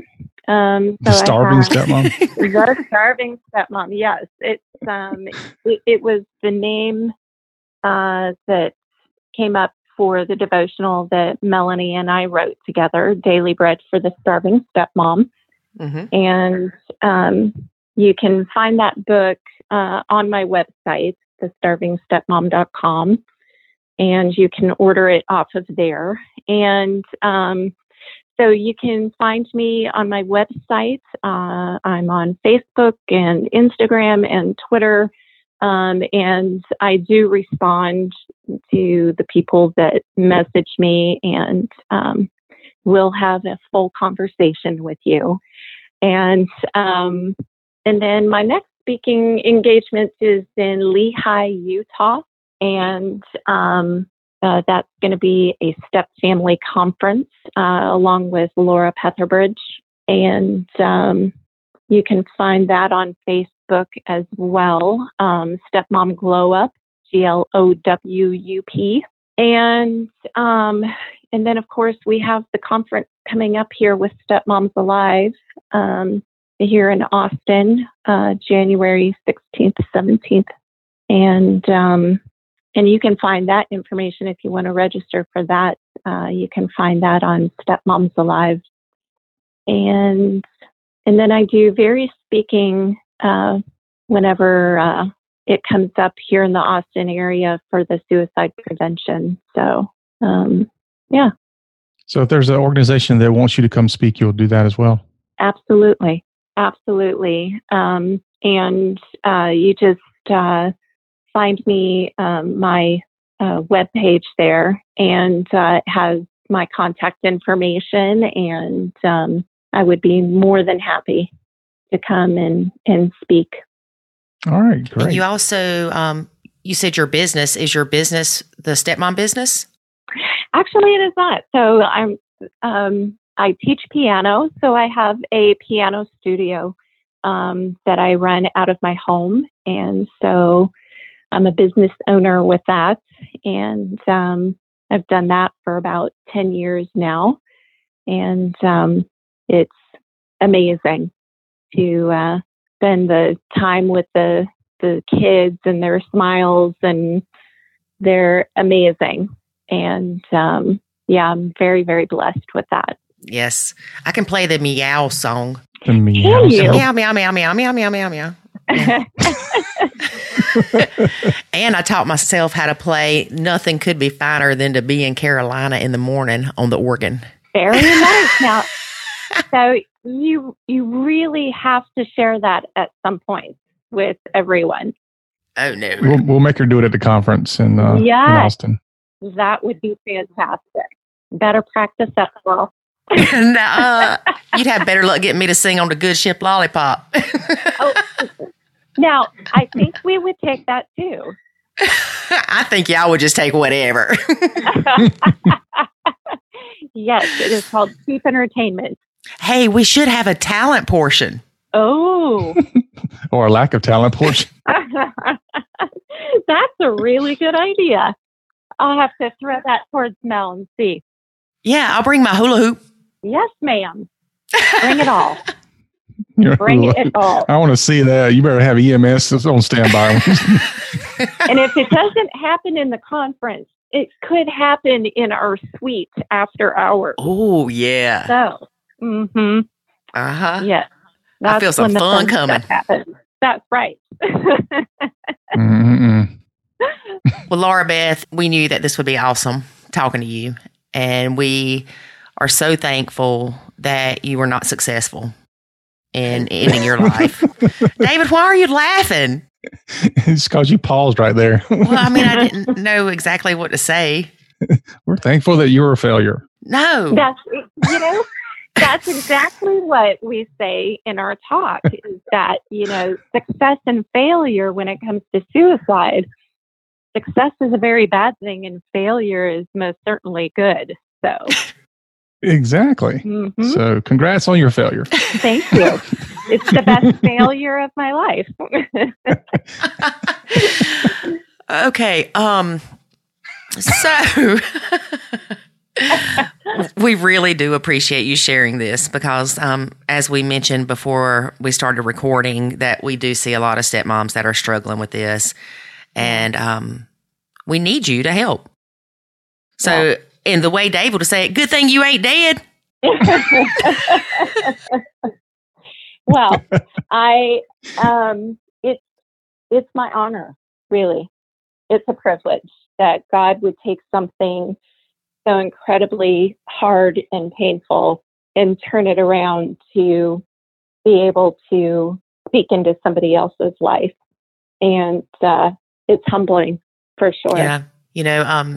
I'm sure it's not always easy to talk about. It's kind of like when David and I decided to share our struggles with the Nacho Kids thing. And we are so blessed that we are constantly receiving feedback on how people are saying, thank you to Nacho Kids. It saved my sanity or my marriage or both, or how it's impacting them in other areas of their lives, because it's letting go of the things you can't control and controlling how you let it to affect you. Yeah, absolutely. And that positive thinking, girl. Every morning you wake up, tell yourself you love each other. Exactly. You love each other. You love yourself. Exactly. Yes. Absolutely. Yeah. Don't forget that human touch too. Yes. She's rolling her eyes at me. That's true. For those of you that are new to our podcast, I used to hit David when we were sitting beside each other when we recorded. And so he made me start sitting at my own desk, but I have a Nerf gun. So yeah, we're probably getting ready to hear the Nerf gun for the first time. Don't shoot me with that thing. That is funny. Hear the clicking? Yes. Ow. Hey, y'all, I'm not kidding. This thing is awesome. It's a little mini Nerf gun. Like, it's really tiny. It's smaller than my hand, and it shoots like up to 80 feet. And it was $1.98 at Walmart. Oh, my goodness. I'll bring it to the conference. That's fantastic. Yeah. She's already a bit afraid of what I'm going to say or do at the conference anyway. I've had so many warnings about the conference. Uh-huh. Yeah. So be praying about that, Laura Beth. Y'all just need to be yourselves and it'll be perfect. No, he does not need to be. That's the problem. Well, thank you again for being a guest, and we really appreciate everything that you do to help other people. Thanks for having me on, you guys. And I'm sure that we'll talk to you soon. Yes, absolutely. Okay. All right, bye. Bye. Well, hope y'all were still here. Yeah. David, stop. That's rough. Yeah. Like, she has come. Look, when you can go through something like that and then stand up and tell your story, I mean, you know how hard it is for us to tell our story and relive the past hurts. But we weren't that far as far as, thinking about hurting yourself and all that. That's got to be so tough to share your story and relive some of those emotions when you know that it nearly took you to the end. But I get it. Mm-hmm. I get it. I can understand it. Honestly, I don't know that I could have understood it before, but when you're a stepmom and you're already struggling, your marriage is struggling, The in-laws hate you. The kids hate you. Everybody hates you. You feel like a bad person. You feel like you can't win. Nothing you do is right. You try to treat the stepkids as your own. Then you get fussed at because you treated them as your own by disciplining them. And you're only supposed to love them as your own and not discipline them. And it's just like a vicious cycle of confusion, and you don't know what to do. And then you go in these stepmom groups and you say, I don't like my stepkids. And then people are like, what's your address so I can come beat you up because you're a horrible person. And, the support is lacking, to say the least. I had written a blog back in November of last year about stepmom struggles. And for that blog, I did a poll in our Facebook group. I think I left it up for like 24 hours or something. And it was really sad and eye-opening to see that the results of the poll, there was anxiety, depression listed, suicidal thoughts, being withdrawn, feeling alone, feeling hate, lots of stress. There's so many feelings associated with being a stepmom that are negative. And the last thing that they need is somebody else saying, you're a bad person. Yeah. You don't need validation about the negative things, which is often what happens in step families. And sometimes we hear those things, even though that's not what's being said. We talk about this a lot with people we're coaching, where you say one thing, but the person hears something totally different. Like I do with you. Well, no, not like that. Only you can do that. No, you literally, I'll say one thing and then you come back and go, did you say this? And I'm like, that is nowhere near what I said. No, what I'm talking about is when somebody says something like, you might say, there's still dishes in the sink. And what I hear, even though I heard you say that, what my, mentally and emotionally I'm hearing is, you're a crappy parent and your kids won't do chores and they suck and blah, blah, blah. It just, you hear those things in your head. And I don't think people put a lot of thought into what they're saying and then how that other person is going to take that, internalize it, and then start adding a lot of labels to it, which is very damaging to themselves. Right. And that's why the number one rule of nachoing is to say nothing negative to or about the stepkids, because the bio parent is going to get defensive. Yeah. And if you skirt around saying something negative, they're still likely to get defensive. But if you flat out say, you lazy youngin' didn't do the dishes, how do you think they're going to respond to that? Yeah. Well, not only that, but when you do finally get to the point where you're not saying those types of things, people will reflect what you did in the past. And so you might start nachoing and then decide you're going to say something like, the dishes didn't get done. But what I remember is that 3 months ago, your response was, your sorry kid didn't do the dishes again. And so even though you've changed your tone and even though you changed what you said, I'm still filtering it through the past hurts and the past pains and the past experiences. So is there any use for people to change the way they ask? Oh, absolutely. Because what you have to do is you have to start rebuilding the past that you created. And of course, you don't change the past, but what you're doing is you're starting to redefine how the new way that you're approaching things is. And it's like when you start building trust in a relationship, you don't start out with having ultimate trust of somebody. It starts out where you have a certain level of trust and then it builds over time. And if something happens where some of that trust gets lost, then oftentimes you can build it back. But it's the same principle, is that, you could treat me a certain way for a while and it might be positive or negative, but you can change the way you start treating me. And then the way I start viewing that moving forward takes on a whole new meaning. Well, the reason I ask that is because a lot of times we'll tell stepmoms, don't tell dad their kid didn't do the dishes. Just say, hey, honey, when you get a chance, can you do the dishes? Mm-hmm. Because really, you're pointing out subconsciously, maybe, I don't know the word I'm looking for, that their kid didn't do the dishes. Yeah, without saying it. Right. And you still may get, if it's the first time you do it, you still might get the same reaction from him. And it certainly depends on how you say it. Because if you go up to him and you say, the dishes didn't get done again, or something like that. Well, I mean, that's why I said you say, hey, honey, can you do the dishes? yeah. Or I always like using the phrase, can you help me?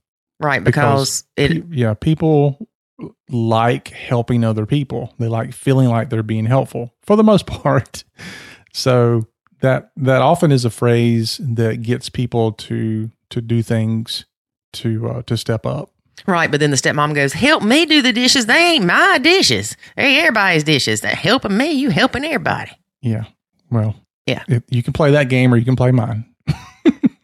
David lives in his own sandbox. I'm just saying. No, seriously, it does come across differently when you say, hey, can you do the dishes versus, hey, can you help me and do the dishes? Mm-hmm. So, well, what it does is it takes, when you hear that, you hear that this is not my responsibility, but I'm going to help somebody do it versus pushing it on them. Now, over time, you can start changing that, but that's where you have to really learn how to understand where you are in your blend, what challenges you have, and how you should approach those things. And how you approach it today is not necessarily going to be how it's approached 6 months from now. And it probably wasn't how it was approached 6 months before now. So it's always changing, which is why we always tell people when they're in the academy, we have to gauge where you are. We have to keep track of that, what's going on. And dynamically, we have to coach you on what's the best next step to take. And oftentimes the hardest part is just figuring out where you're at initially so that we know which way to go. Be like, I'm in this mess. Mm-hmm. Yeah. No, have to be more specific than that. Yeah. Because sometimes people will, tell us stuff or even post stuff.